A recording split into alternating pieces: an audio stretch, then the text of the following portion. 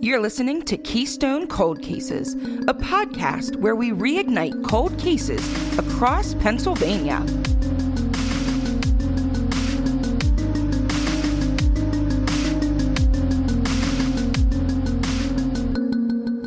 Hey, it's Chelsea.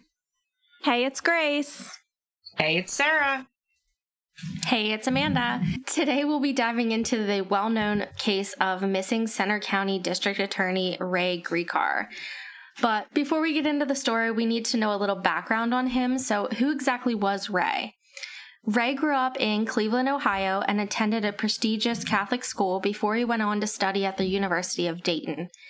It was then when he received an internship to a local prosecutor's office that he fell in love with law. But it wasn't the only thing he fell in love with. It was there where he met his wife, Barbara, who was also attending the same university. Ray completed his undergrad, married Barbara, and moved to Cleveland to finish his pursuit of his law degree at Case Western Reserve University of Law. Shortly after graduating, Ray and Barbara moved to State College, PA, so that she could take a job at Penn State University, and Ray could assume the stay-at-home dad role for their adopted baby girl, Laura.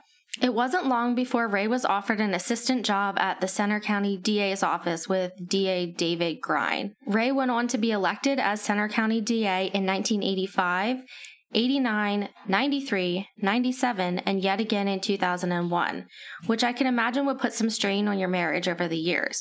In fact, Ray and Barbara divorced in 91, and he remarried not long after in 96, but that also led to divorce after only 4 years. Ray moved on rather quickly and started dating Patricia, who also went by Patty, and I'll refer to her as Patty in the story. She happened to be an employee at the courthouse. 2 years later, in 2004, Ray announced that he would not be running for re-election and he would retire completely from law after his 60th birthday at the end of December of 2005. So, on April 15th, 2005, Patty rolled over when the alarm clock went off to say good morning to Ray and get ready to start the day. However, today, Ray decided he wanted to take off and go for a drive. Apparently, he had done this in the past, and it was kind of to clear his head and whatnot, so it wasn't completely out of character for him to do this. One time he actually took off and drove to Cleveland to attend an Indians game as kind of a spur-of-the-moment thing. Ray might be my spirit animal in this regard, anyway. I mean, it is kind of cool to take off work and just drive to Cleveland for a game. So it wasn't something to worry about with him.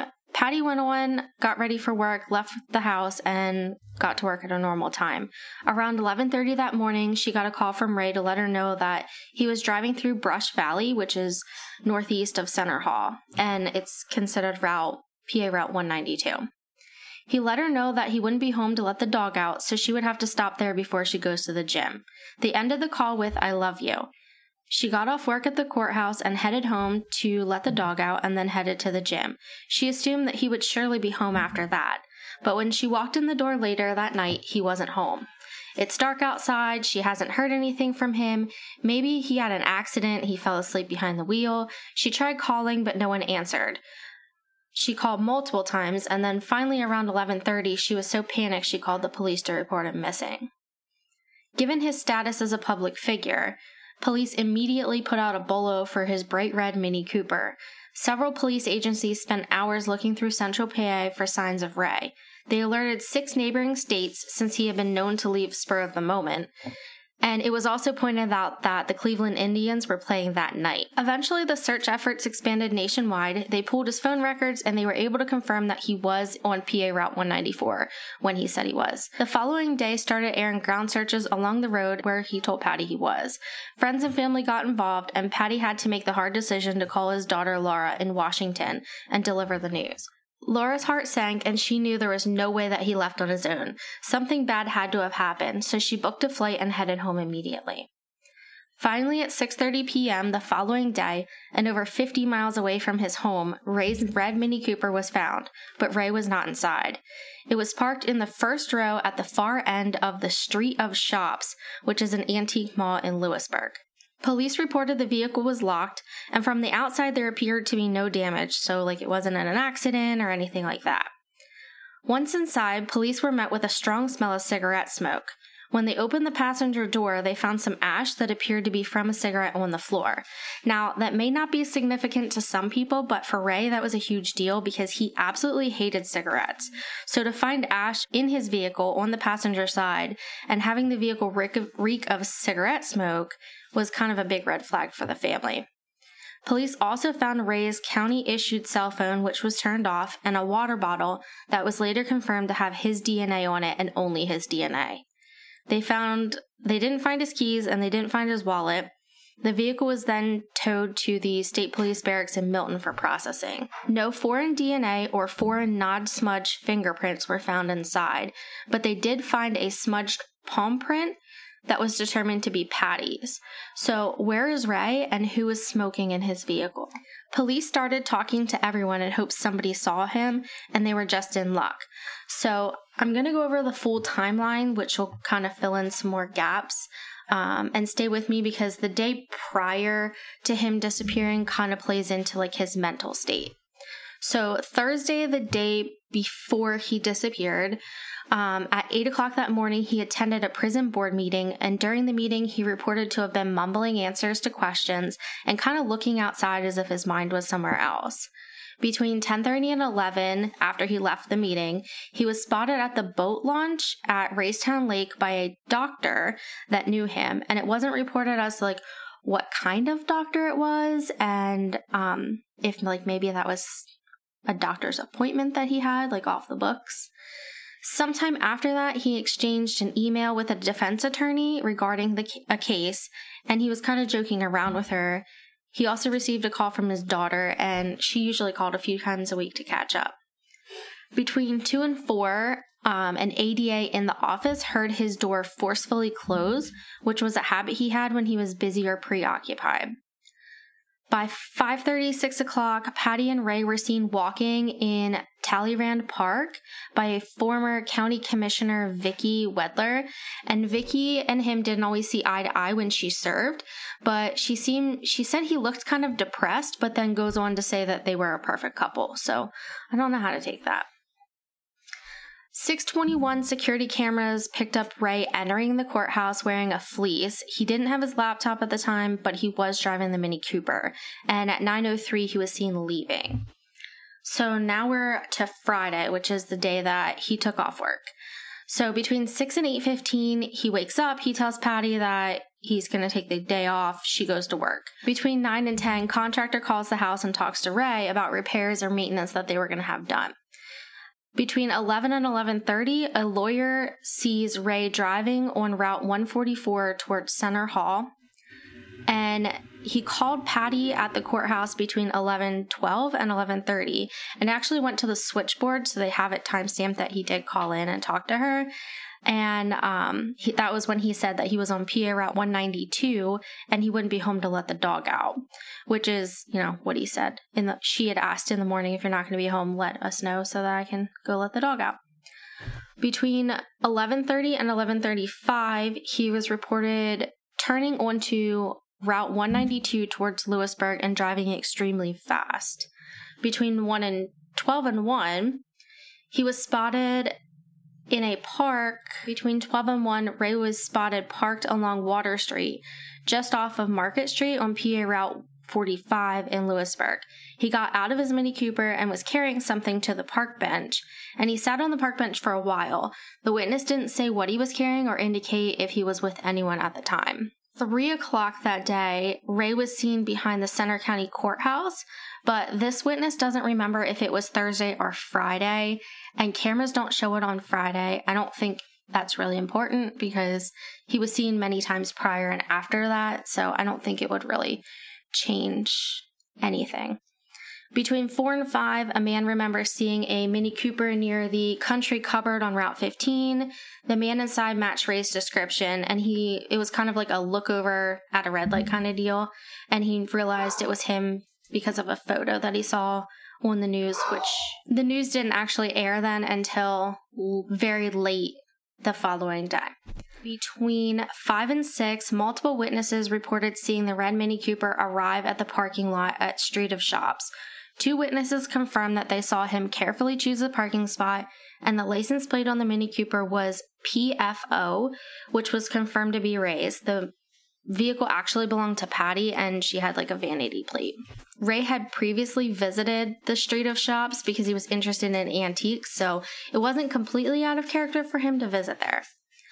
Between 5:30 and 6:30, the owner said that Ray was with a mystery woman, and she was described as being between the ages of 30 and 40, 5'8" to 5'10", slender build, with short, dark brown hair, or I've also heard with long hair. Depending on which report you read, it's short or long, I'm not 100% sure. Supposedly, Ray and this mystery woman would talk and then separate and go into different shops and then come back and like meet back up. There was no signs of it being romantic because the witness said they kind of stood apart from each other when they talked, and it didn't throw up any red flags that it would be like a mistress. Police actually withheld the information about the mystery woman. My assumption is because if she had short hair, it would kind of resemble his girlfriend at the time, but they never really came out and said exactly why they withheld it, but they did release it later. Sometime after Patty gets off work and goes to the gym until 11 o'clock at night, Patty is calling Ray's phone constantly and not getting an answer, and I didn't see anywhere where it states whether it went straight to voicemail or if it rang. 11 o'clock, Patty calls the police and reports him missing, and like I said before, at this point, there's bolos going out and police are searching everywhere. So now we're on Saturday, so after he was reported missing. Between 11:30 and 12, Ray was spotted at Street of Shops by two workers at the Remember When restaurant. And at this point, police, and really everyone is looking for him. So wait, these people saw him after he was reported missing? I mean, was it known that he was missing at this point? Or was there any follow-up on this? So, no one, at this point, it wasn't on, like, news outlets. It didn't show up until later, like, around 10 p.m. that night. So, they didn't really know. I think it was more of, like, a people-watching kind of thing. Like, someone pulls in and he's talking to this girl and, you know, just observing the area. Okay, that makes sense. Around the same time, Ray was spotted by the owner of the shopping center, and he said that he looked really anxious and he was not a relaxed person. He seemed to be waiting on someone. Then fast forward to the afternoon where all these searches are beginning and the cell phone data is pulled, and they get access to his office computer. 5 o'clock, a news reporter calls Ray's cell phone and it goes straight to voicemail, and then at 6:30, police find his car. So there's way more than that. That's the brief version. Wow. Yeah, it's a lot. There's a lot to this case. If you want to see the rest of it, you can just Google the timelines. There's people who have the days, up to 6 days prior, and I don't know if that really would make a difference. So police start searching the area by helicopter and even brought in dogs to track him from the parking lot where the car was found. The dog tracked the scent from the parking lot, but not beyond the parking lot, and it was believed that the dogs acted in, quote, a manner that possibly could have meant that Ray might have gotten into another vehicle. So could he have left with this mystery woman? So the theory at this point is that he parked his car in the shop's parking lot and then left with someone. So that doesn't really seem to leave room for someone smoking in his car. So something that might answer that is, and that I just recently found, is that Ray's ex-girlfriend was a smoker and she had long dark hair, if we go with like the long hair versus the short, and she matched the age of the mystery woman. So it could have been her. She lives in Harrisburg and works for the Office of Attorney General as a spokesperson, but she had seen Ray at a press conference like 3 weeks before. And I'm wondering if maybe she had her hair up in a way that made it difficult to tell whether she had long or short hair. And that's why people had different descriptions of her. That's possible. Definitely possible. Ray's family immediately noticed the similarities between his disappearance and his brother Roy's death. His vehicle was parked near a bridge and it was over the Susquehanna River. Ray's brother Roy had committed suicide with many similarities, to the point that police can't really rule out the idea. Roy had retired from Wright-Patterson Air Force Base in Dayton, Ohio, and was seemingly happy. Until May of 1996, when Roy told his wife he was going out to buy mulch and then just never returned. 2 days later, his vehicle was found at Dayton Park near the Great Miami River, and not long after, his body was recovered from the river. Now, it's reported that Ray always believed that his brother's death was not suicide. He didn't think that he would ever do that to his kids and, leave them orphans.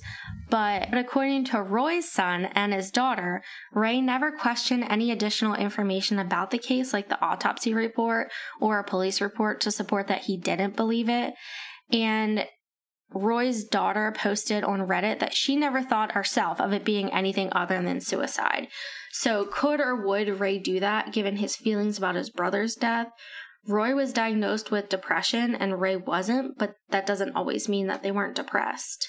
So just from things you've mentioned about Ray so far, and I mean, this could be total bias because I'm intimately familiar with depression, it kind of seems like Ray may have actually had depression, and maybe he just didn't want to believe that Roy committed suicide because that may confirm some things about himself. I think it's definitely possible. I see a lot with fellow emergency responders not wanting to admit that anything relating to mental health. So it's definitely possible.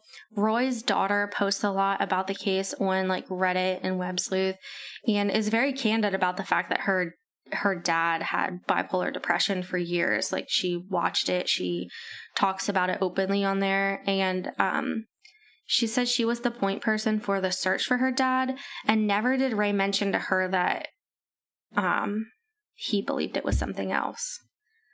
That's interesting that you mentioned bipolar depression, because if Ray happened to have that as well, I mean, people with bipolar disorder can do some very risky things, especially if they're in a manic state. So that could definitely have something to do with it. So leading up to Ray's disappearance, his mental state might indicate that. According to Patty, Ray was extremely tired and was taking naps at lunchtime and even after work. I mean, he was 59 years old and frequently overworked, so I would want a nap too.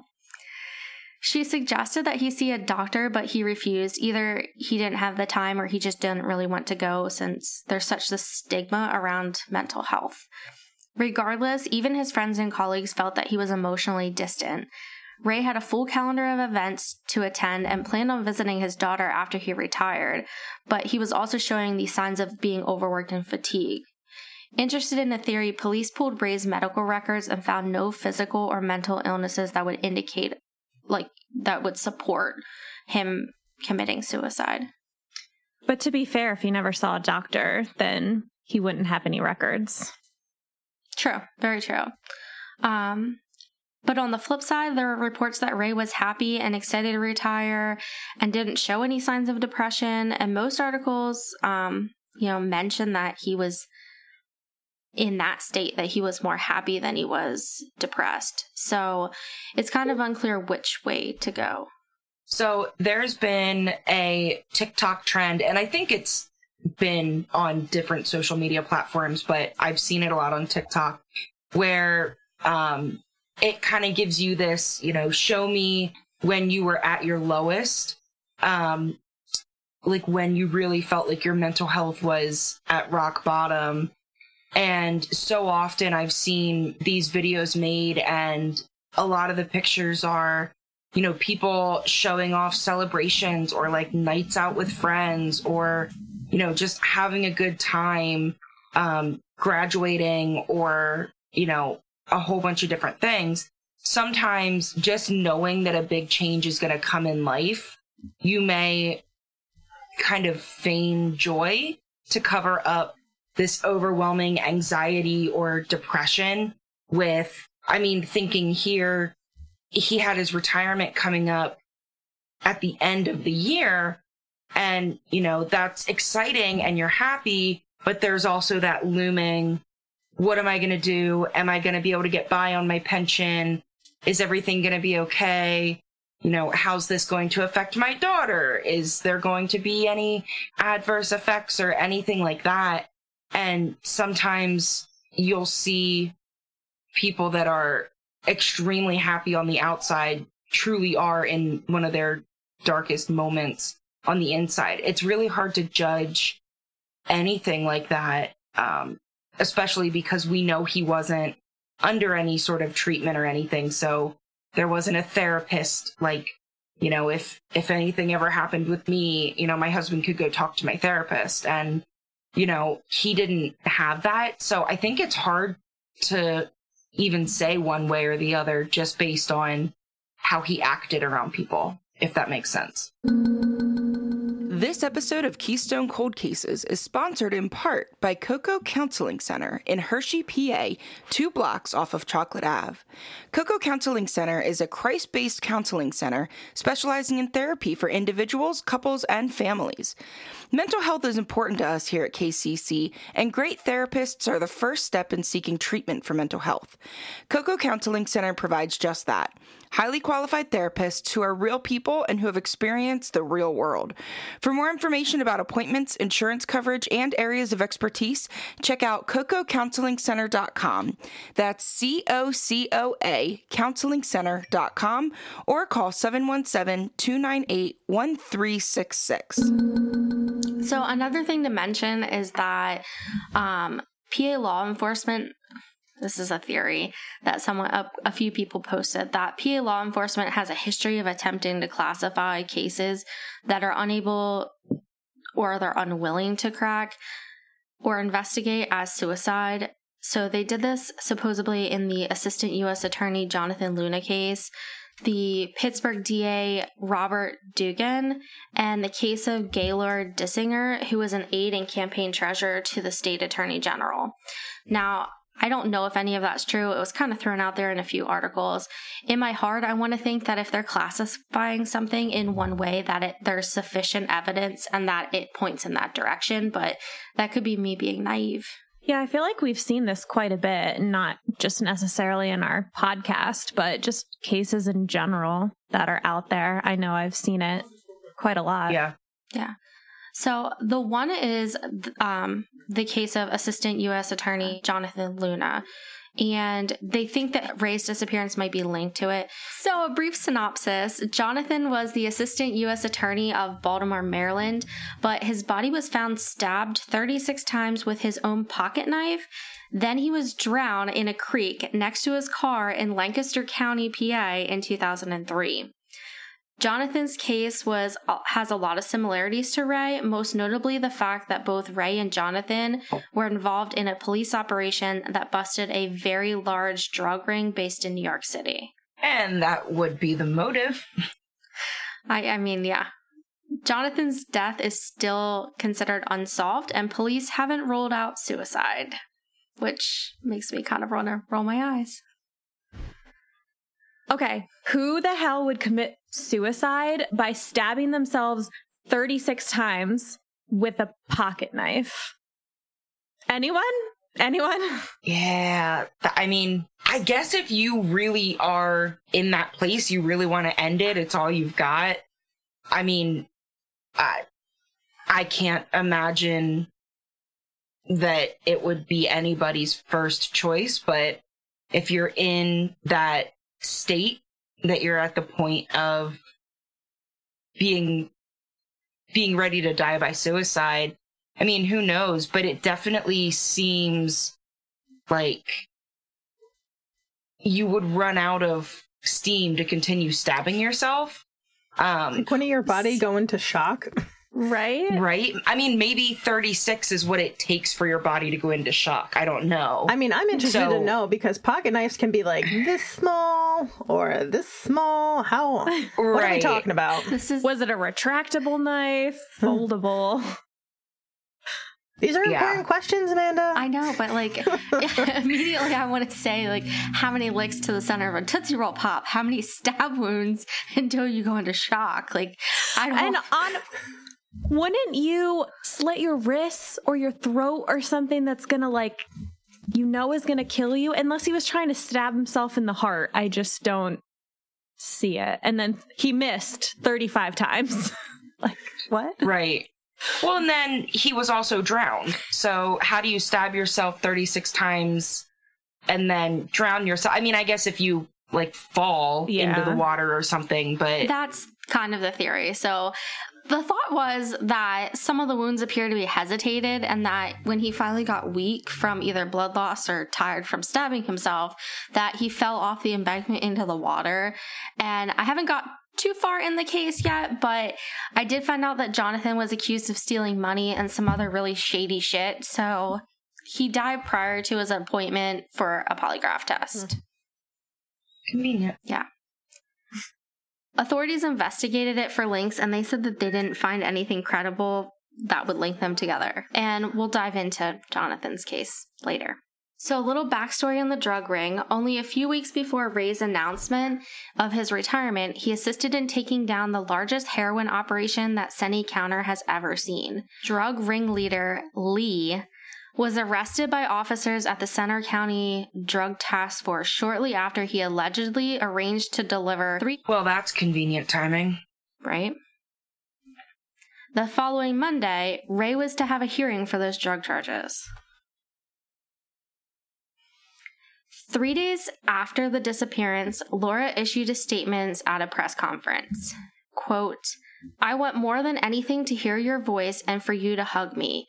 Maybe we can go for a hike, go up a mountain, and sit and talk. Please call."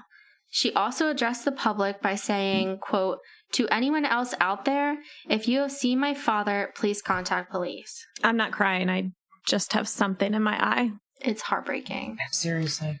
At this point, the FBI is involved, and they start to analyze bank accounts and phone records, credit card statements, but nothing. The family had an attorney announce a reward for $10,000 for anyone with information.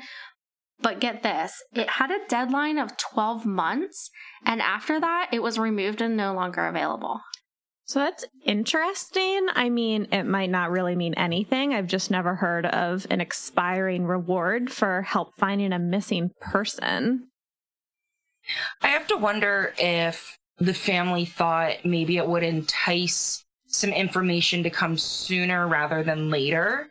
And the way it appears to me is that the money was being put up from the family, not like another agency or police department or anything like that. Now, I could be wrong in that, but if the money was coming from the family, I can understand giving that year and then saying, okay, well, now this $10,000 is going to go towards something else to progress the case if it's still open at that point. Yeah, I don't think I've ever seen that before either, but if you actually like think about it a little bit, it can make sense if our assumptions are right.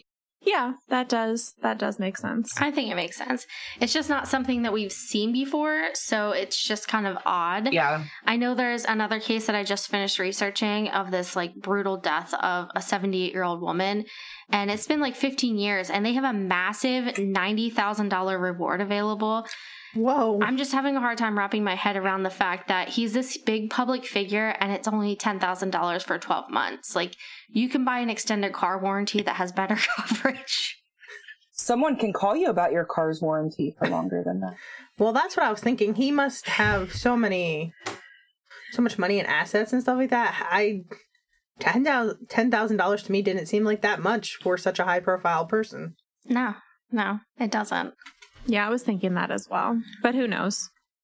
On July 30th, 2005, just 3 months after Ray vanished, 2 fishermen spotted Ray's laptop while casting a line in the Susquehanna River.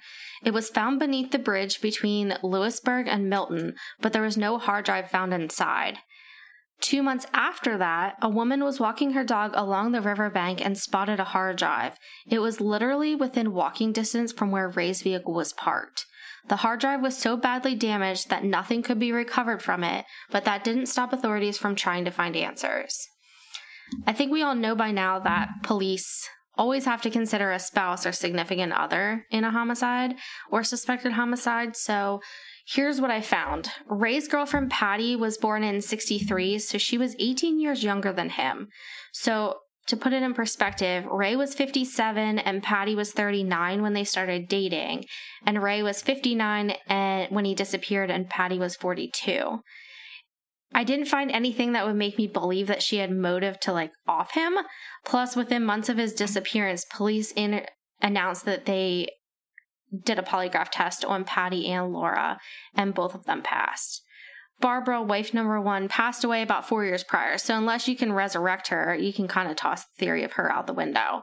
I don't, however, have any information on wife number 2. So fast forward to April of 2009, 4 years after his disappearance, police revealed that someone within the home had used a newly purchased computer and searched for, quote, how to wreck a hard drive, how to fry a hard drive, and also water damage to a notebook computer. Was Ray trying to hide something? I also read a posting online that said that searches of the home happened between 9 and 15 months prior to his disappearance. He was searching those subjects prior to his disappearance. He supposedly also asked coworkers how to erase hard drives, one being a defense attorney. Now, I don't know if the second part is true, but if it is, it definitely makes me think, what he's trying to hide. Patty said that she knew about the home computer, and Ray wanted it so that he didn't have to have his personal information on his computer for work, since he would be retiring soon. I can totally understand having different computers for personal and work use. I mean, I have my work laptop, my school laptop, but then I have my personal laptop too. So, I don't do any of our podcast stuff or whatever on my work laptop. I like that they can stay separate, and I can definitely see where he would want that, especially with the field of work that he was in. But it's it's definitely weird that he was trying to figure out how to destroy a hard drive. I'm curious about what he was afraid of getting out there. Was it threats or evidence, or was it something that he just shouldn't have had on his personal computer? And also, do we know if he was the one that made the searches on the home computer? Do we know maybe if Patty used it as well, or Ray admitted that he was looking for those? Because I'm thinking, if I have an issue that might be legal, I might talk to friends or family members that are in that world and ask them things. So if he had a friend that needed to know how to clear a hard drive, maybe he would be looking some things up and talking to people he works with who might know those things. I kind of lean more towards what you had mentioned, that he was probably the one doing this, especially since his laptop was found the way it was. But I just wonder if maybe it was him looking for someone else's benefit, but not his own benefit. I don't know if that even makes sense.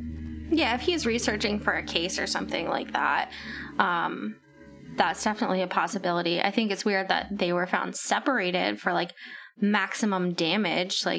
If it was still in the computer, it probably would have been a little bit more protected than that. Yeah, that's true. Patty said that, she was always forthcoming about everything. She handed over everything immediately. And I read one post that said that he typically kept his laptop in a closet, and she assumed that it was there. So she went to hand it over to police. It was missing. So I don't know if they directly asked, it wasn't released, but we know the police, you had said, did they ask Ray? Well, I don't think we could ask Ray. Well, no, but had he admitted anything or said anything to Patty before he went missing? Okay. Sorry, I may have misspoken. I was not that they released, but there is so much information on this case, and it's hard to determine what is real and what's fake, because there's everybody's theory and the news reports, just the hair on that mystery woman, is it short or long? Right. There's just so many uncertainties. Yeah. So at this point, a task force was formed and started meeting monthly to review the case. And from what I understand, they still meet to this date. Laura, Ray's daughter and trustee of his estate, petitioned the court in June of 2011 for him to be declared dead. A month later, on July 25, 2011, and 6 years after Ray's disappearance, the Centre County authorities declared him dead by absentia. Something I found a little strange was that there was no memorial service or funeral was ever held for Ray. Can I ask you a quick question? I thought that, I don't know how long it is, but I know it has to be a certain amount of years before anyone can be declared dead without a body. And I also know, maybe it's state by state, but I know that there was another case where a woman was cheating on her husband and with his best friend, and they pushed him in and tried to make it look like alligators ate him. And she was trying to get the money, but she didn't want to do a memorial, but the people of the insurance money refused to pay out unless there was a memorial to signify that the family was acknowledging that he did die. Interesting. That is interesting. So, Google, coming in clutch. According to Wikipedia, it says that it takes 20 years to declare a missing person dead. After 10 years from someone's disappearance, a motion to declare the person legally dead can be filed in court. After that, another 10 years must pass before the person can be declared legally dead. However, there's no date necessarily on when that was kind of put into play. So it's very possible that was not in effect at that point in time. Is dead and absentia maybe a different legal term? It just means that they didn't find him. Yeah, you're absent from life, therefore you're legally considered dead. Well, I wonder if insurance companies have different policies since, it's so much money at stake. Oh, that's true. If they can have their own set of circumstances before money can be given. I know it's for insurance companies, I know it's like jumping through hoops. The past 5 years, we had a couple deaths in my family, and some of them I had way more, hands in the pot for it, and just dealing with the insurance and the death and even death certificate. It is jumping through hoops.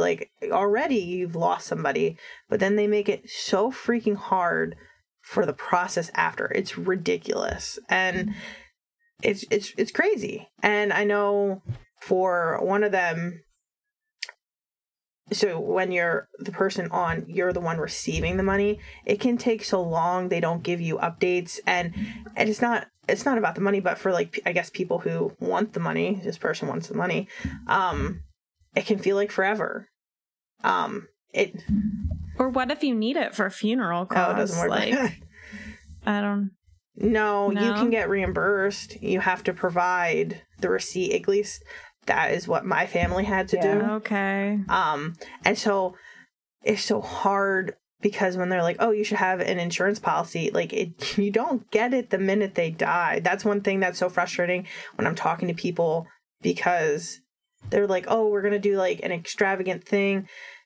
Maybe after the funeral, you're going to a restaurant and you're paying for everyone to have a meal. That shit adds up so fast. It is so much money, and people will order all this extravagant food or extra drinks, which is, first of all, shitty anyway. Yeah, damn. But it's a lot of freaking money. And just for the death certificate, get this. I mean, I don't know if any of you know this. It costs money to get a death certificate, and you can get a discount if you order them up front. But after that, it costs double. It costs double to get them later on. Oh, what absolutely. The hell? And so I should order now? Well, the other really shitty thing is if you need to close a bank account, if you need to close your phone bill, you need to have a copy of it, and they take it. They won't take a copy. They have to have the actual the one that's mailed to you. Yep. So you need multiple ones. It's like a money scheme. It's freaking ridiculous. And even it's like changing your name with your marriage certificate. Goodness gracious, yes. And you have to pay for the copies. It's just ridiculous. Yeah. And even then, so when my mom died, trying to cancel her phone bill was ridiculous. And they kept arguing. And they're like, oh, well, can you just pay it? Like, what? No, I'm not going to just pay. I was like, fine, you want to know something? Don't cancel it. Have the charges keep going. But, like, I'm letting you know she's dead. Like, I'll give you the death certificate. Like, what the hell do you want? They're like, oh, she's under contract. I'm like, the bitch died. What do you want? What? Pretty sure that nullifies the contract. Yeah. Oh, my gosh. Oh, it's so frustrating. And it just goes on and on and on. I mean, we ran into so many roadblocks for things when my grandfather passed away, my mom, my grandmother. It was just miserable. It's like they take advantage. Anyway, I'm sorry. Well, and as if it's not hard enough, like, and then they have all these additional things in place. Yeah. I know. Maybe that's why Ray's daughter petitioned at 6 years, because she knew it would take another 4 to get anything done. Yeah. Yeah, it's sad. It is. I know we saw another case that I researched was Sherry Magaro, and her parents didn't hold a memorial because they thought that it would close a chapter that they didn't have a resolution to. So maybe that was the case here. Like, they don't have an answer. So what are they going to memorialize? I would assume so. Sarah Bames' family didn't have a funeral for about 12 years after her disappearance. And that was even a couple years after her remains were officially identified. I think it happens a lot, especially in cases like this where the body's not found. Even like Sarah Bame, it took 9 years before it was identified as her. So, even if they're legally declared dead, I think there's a lot of families out there that don't want to have that service until they have that conclusion, right? Like, if they might still be alive, you don't want to have a memorial service. You want to hold on to that hope that they're alive somewhere. I'm thinking there could be religious reasons as well. Just depending on certain religions, you may, oh yeah, the body may be even more important to have there. Oh yeah, so very true. Yeah, I didn't think of that. This episode of Keystone Cold Cases is sponsored in part by Tattered Flag Brewery and Stillworks, a veteran-owned and operated business. Specializing in craft beer, spirits, and food, you can get your fill of Tattered Flag online or go to any of their locations. While they always have a consistent, delicious menu, the rotating specials are definitely worth the trip. A favorite spot for this KCC host can become a favorite spot for you. Check out Tattered Flag online or in Middletown, Hershey, Gettysburg, or Lancaster today. Meanwhile, over 2,000 miles away in Utah, a man was arrested. The man had no ID on him and either refused to give his name or he just didn't really know who he was. His mugshot was released to the public for an ID and immediately gained national attention. The man's height, weight, lips, and even some of his wrinkles on his face matched Ray. Center County Police immediately sent fingerprints off to see if it was a match, but unfortunately it didn't, and they're back to where they started. And I'll have the mugshot on our website. It's like a split view of like half his face and half of this mystery man's face, and it is insane how much they match. Yeah, I'm looking at it, and you're not kidding.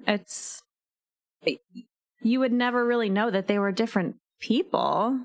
No, it's crazy. Like, maybe the only difference is one shaped their face and one didn't. Right. But if you're hiding a couple... Well, that's crazy. Yeah. So there's quite a bit of theories on exactly what happened, and we already covered a few, but we can dig into a few more. One is the convicted offender. Ray had tried dozens of cases in his 30 years, and it could be someone looking to seek revenge.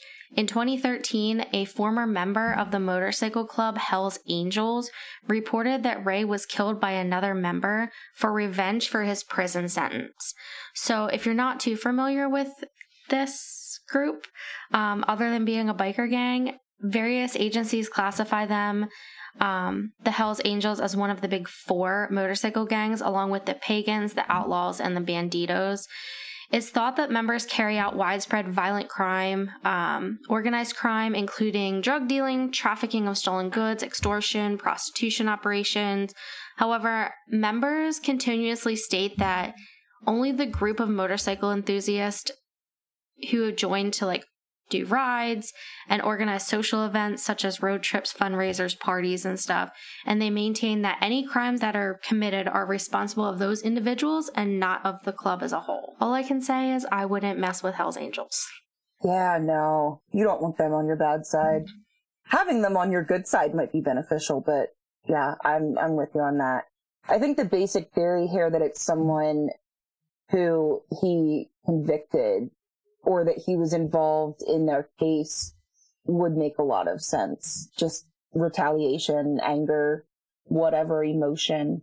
I think that's a pretty logical path to look at. So it leads me to two other theories along those lines. The next one, apparently in 2005, a prisoner came forward and reported that his cellmate had told him that he and another man were contracted to kidnap and kill Ray. They said that they had a woman lure Ray to a hotel where they broke his neck and put his body in the trunk of a car, and they drove him off and dumped him somewhere. Now, the jailhouse snitch, is he trying to get on time off of a sentence? Is it possible that he's lying, but his story seems also credible? Possible? Not credible. I mean, it could be possible. Do we know if there were any more details from this informant that aligned with parts of the crime that weren't publicized? I mean, obviously, as far as where the body ended up or whatever, we don't know any of that because it still hasn't been found, but I would assume they at least followed up on it. Do we know anything more, or is it just kind of the basics that we have? Just the basics. They didn't release anything, or not that I saw anywhere. Okay. So another theory has to deal with the Sandusky scandal. In 98, Ray refused to press charges against Jerry Sandusky for allegations of sexual abuse on minors. And I don't think I need to recap on that because it was pretty much everywhere in PA. Yeah. People were not happy that Jerry got off scotch-free, and therefore they thought it was some kind of personal reason that got him off, like he either paid Ray or they had some type of friendship. His colleagues, though, said that it's 100% false. Ray was the kind of guy that would prosecute his family if he had sufficient evidence to take him to court. So, damn, Ray, as far as prosecuting your family. But even if he did refuse to press charges against Sandusky, there could be other reasons, like insufficient evidence to charge him with what he specifically wanted to charge him with. So it doesn't necessarily mean he didn't want to, but from what I've gathered, DAs do not like to gamble.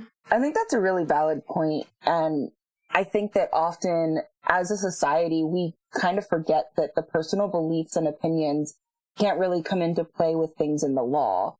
I mean, now looking back, we know that, Sandusky's a scumbag, but in 1998, there wasn't the proof that was needed, or, there likely wasn't the proof that was needed.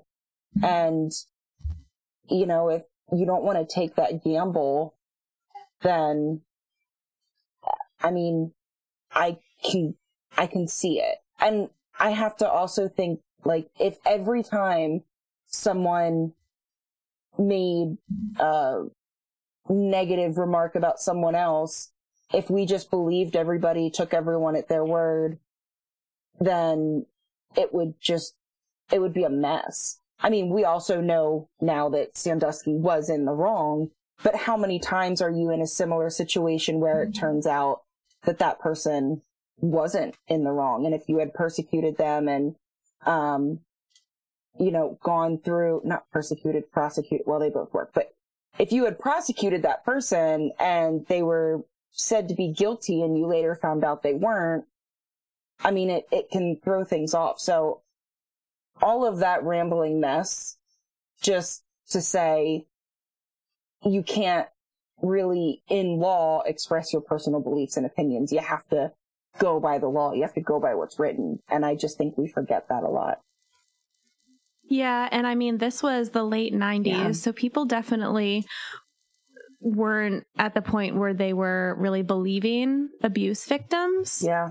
So, I mean, there's that as well. I mean, you still can't just go off of people's word, but, you know, they would believe you even less so, I feel, back then. Especially coming from a kid. Yeah, absolutely. There's two other theories, and honestly, I feel like all of them, that these two kind of fit the best, in my opinion anyway. So the first one is the runaway. It sounds crazy considering Ray had so many people in his life counting on him at home and work, but is it really that crazy? Something to support the theory is that Ray was really interested in the case of the Cleveland police chief that disappeared to start a new life. So could he have studied that case to learn the do's and don'ts on how to disappear? Another point is Ray was fluent in Slovenian. Is that right, Sarah? Mm-hmm. Okay. Slovenian.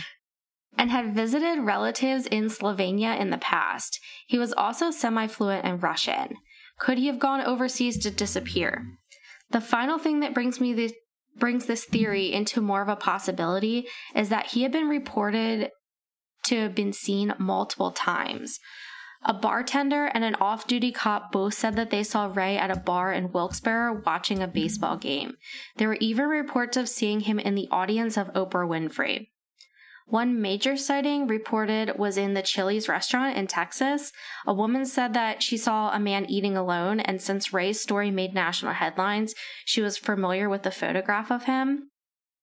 She swore it was him. She struck up a conversation with the man and asked for directions, in which he replied he didn't live there. When she pushed for more information about where he was from, you could tell he was visually uncomfortable, and finally responded with Tennessee. She ended up pretending to take a photo of her family, but snapped a few pictures of him instead, and I'll post them on our website for you to see. She took the photos to the local police, who then showed the waitress that served them a whole lineup of people, including Ray's real photo, and she pointed to Ray immediately as being the man she served.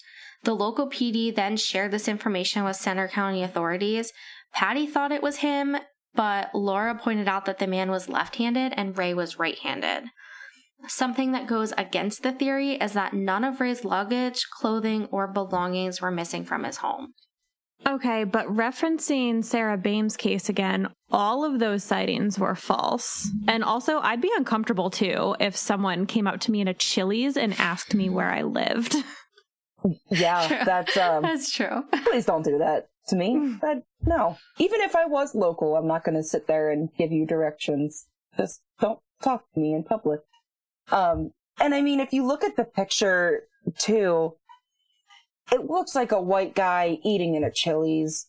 I mean, you don't see tattoos or scars or anything insanely identifiable. So it really could go either way.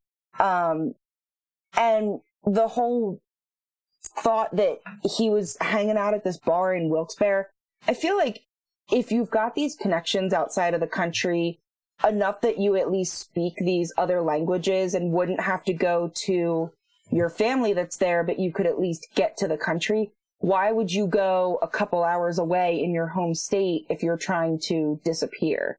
That part doesn't seem... But wouldn't you at least, get to a different state or hit a drive-thru or something? So and that why you're would you not go on Oprah? That doesn't make sense. Yeah, I can see the baseball game, but Oprah, come on. Yeah. He went to Cleveland to see a baseball game, and then he went to Chicago to see Oprah being filmed. Those are two places that I would not go, so I just can't understand his logic. And then Chili's in Texas. Yeah, road trip. It's really strange. Do you guys want to take the Ray road trip and just hit up all these places? Add it to our list. KCC on tour. Our own tour, where we just talk to each other. So the final theory is witness protection. And it's theorized that this whole thing was planned, and given the other DA's death, Ray went into hiding with the help of the FBI. I personally tend to lean towards this because I it seems to make the most sense to me. For starters, he knew that the other DA's death was suspicious, and both were working on drug charges for some pretty bad people. He was visibly stressed out and sleeping at work, which if you're worried that much about your life, I doubt you would want to sleep at home, like kind of like the one eye open. If you're sleeping, I would sleep at work. Maybe that's just me. His hard drive was removed from the computer for maximum damage, so to me it was a planned thing and kind of proved true with the online searches found in his home computer. He was seen with a woman with short hair in a somewhat remote area, maybe long hair, but we're thinking short. And most agents tend to have shorter hair, or maybe that's just my perception, but this mystery woman could have been there to hand off new IDs and take him to his new life. He didn't take anything with him because he was starting a new life and his secret protected life, and he couldn't risk anyone knowing. And it could also be why he was out walking with Patty the night before, and her being upset on the news was more of like her knowing that he can never come back versus like panicked as to he's missing and don't know where he is. But that's just my opinion. So on the surface, this kind of makes sense to me. I am not a part of the witness protection program. I don't think I could tell you even if I was, but I'm not. So I don't know the inner workings of all of it. But I have to think, like, you wouldn't be able to meet up in a public place to get IDs, and I'm not sure about some of the little details as you start kind of taking it apart. And also, it would mean leaving everything and everyone behind, which it can absolutely be worth it if that's what's needed. But I have to wonder if Ray was willing to sacrifice, you know, his relationship with Patty, his relationship with Laura, and like her future, in order to protect himself. I think it could happen. I wonder if it was in character for him, though, to be willing to leave all of that, and if it would really protect them. Yeah, I'm kind of thinking that, yeah, he's not just sacrificing the relationships. What keeps these drug lords from still killing his family if he's going to go off by himself? Right. And he wasn't there to prosecute them. He missed the meeting that Monday. Yeah, but I would think, and I mean, someone else would pick it up. Right. I mean, one of my husband's cousins is married to an ADA in Virginia, and I mean, I can ask her things like that, but I can't imagine that it would just be like, oh, he missed a meeting, everything is forgotten, go back to doing what you're doing. You know what I mean? Like, I feel like that would still continue in some sense. There would have to be someone to pick it up and keep going. But he would no longer be the threat because he wasn't around. Oh, that's true. I think is the what I'm getting at. And like how you said, like maybe not exchanging IDs and stuff in public. I guess the other point could be, you know, he's in courthouses and probably in police stations and other places that might have been an easier place to hand off something like that, but maybe it would have also drawn attention. Like, hey, who is this person from the FBI, or who is this person from, I don't know who usually does. Like, yeah, I have no clue. What's the word I'm looking for? Witness protection. Like, I don't know who's in charge of it. Does anyone know? Super secret. Yeah. So like maybe if FBI, he CIA. Didn't want someone to see that at work or whatnot. And the doctor he met in Raystown could have been for his mental health, or could have been something to do with the disappearance. That's true. Didn't he meet him? Where did you say he met the doctor? Raystown Lake. Raystown. So like, who meets their doctor at a lake? I don't know. Like, let me give you this physical. Down by the lake. Yeah. And like it's April, so it's not going to be a lot of traffic there. Huh. That's true.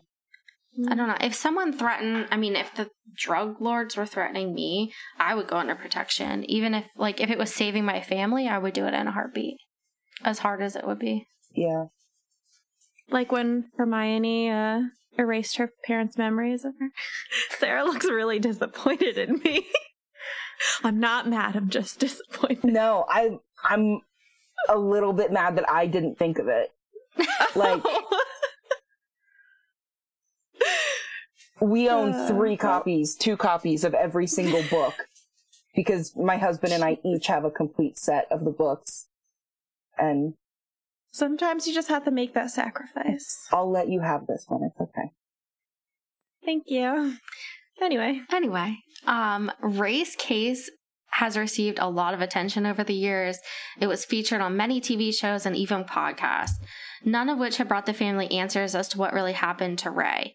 At the time of his disappearance, Ray was 6 feet tall, 172 pounds, had brown hair with gray in it, and green eyes. He was wearing a blue fleece jacket, blue jeans, and sneakers. If you have any information, please contact Bellefonte Police Department at 814-353-2320. That's all we have for this episode of Keystone Cold Cases podcast. Please remember to never reach out to family or friends of the victims, only to law enforcement if you have any information. This episode was researched and hosted by me, Amanda. Find all our sources, social media connections, and contact information at kccpod.com. Theme music and production assistance by Darren Makins. Please join us next week for another case to sleuth out.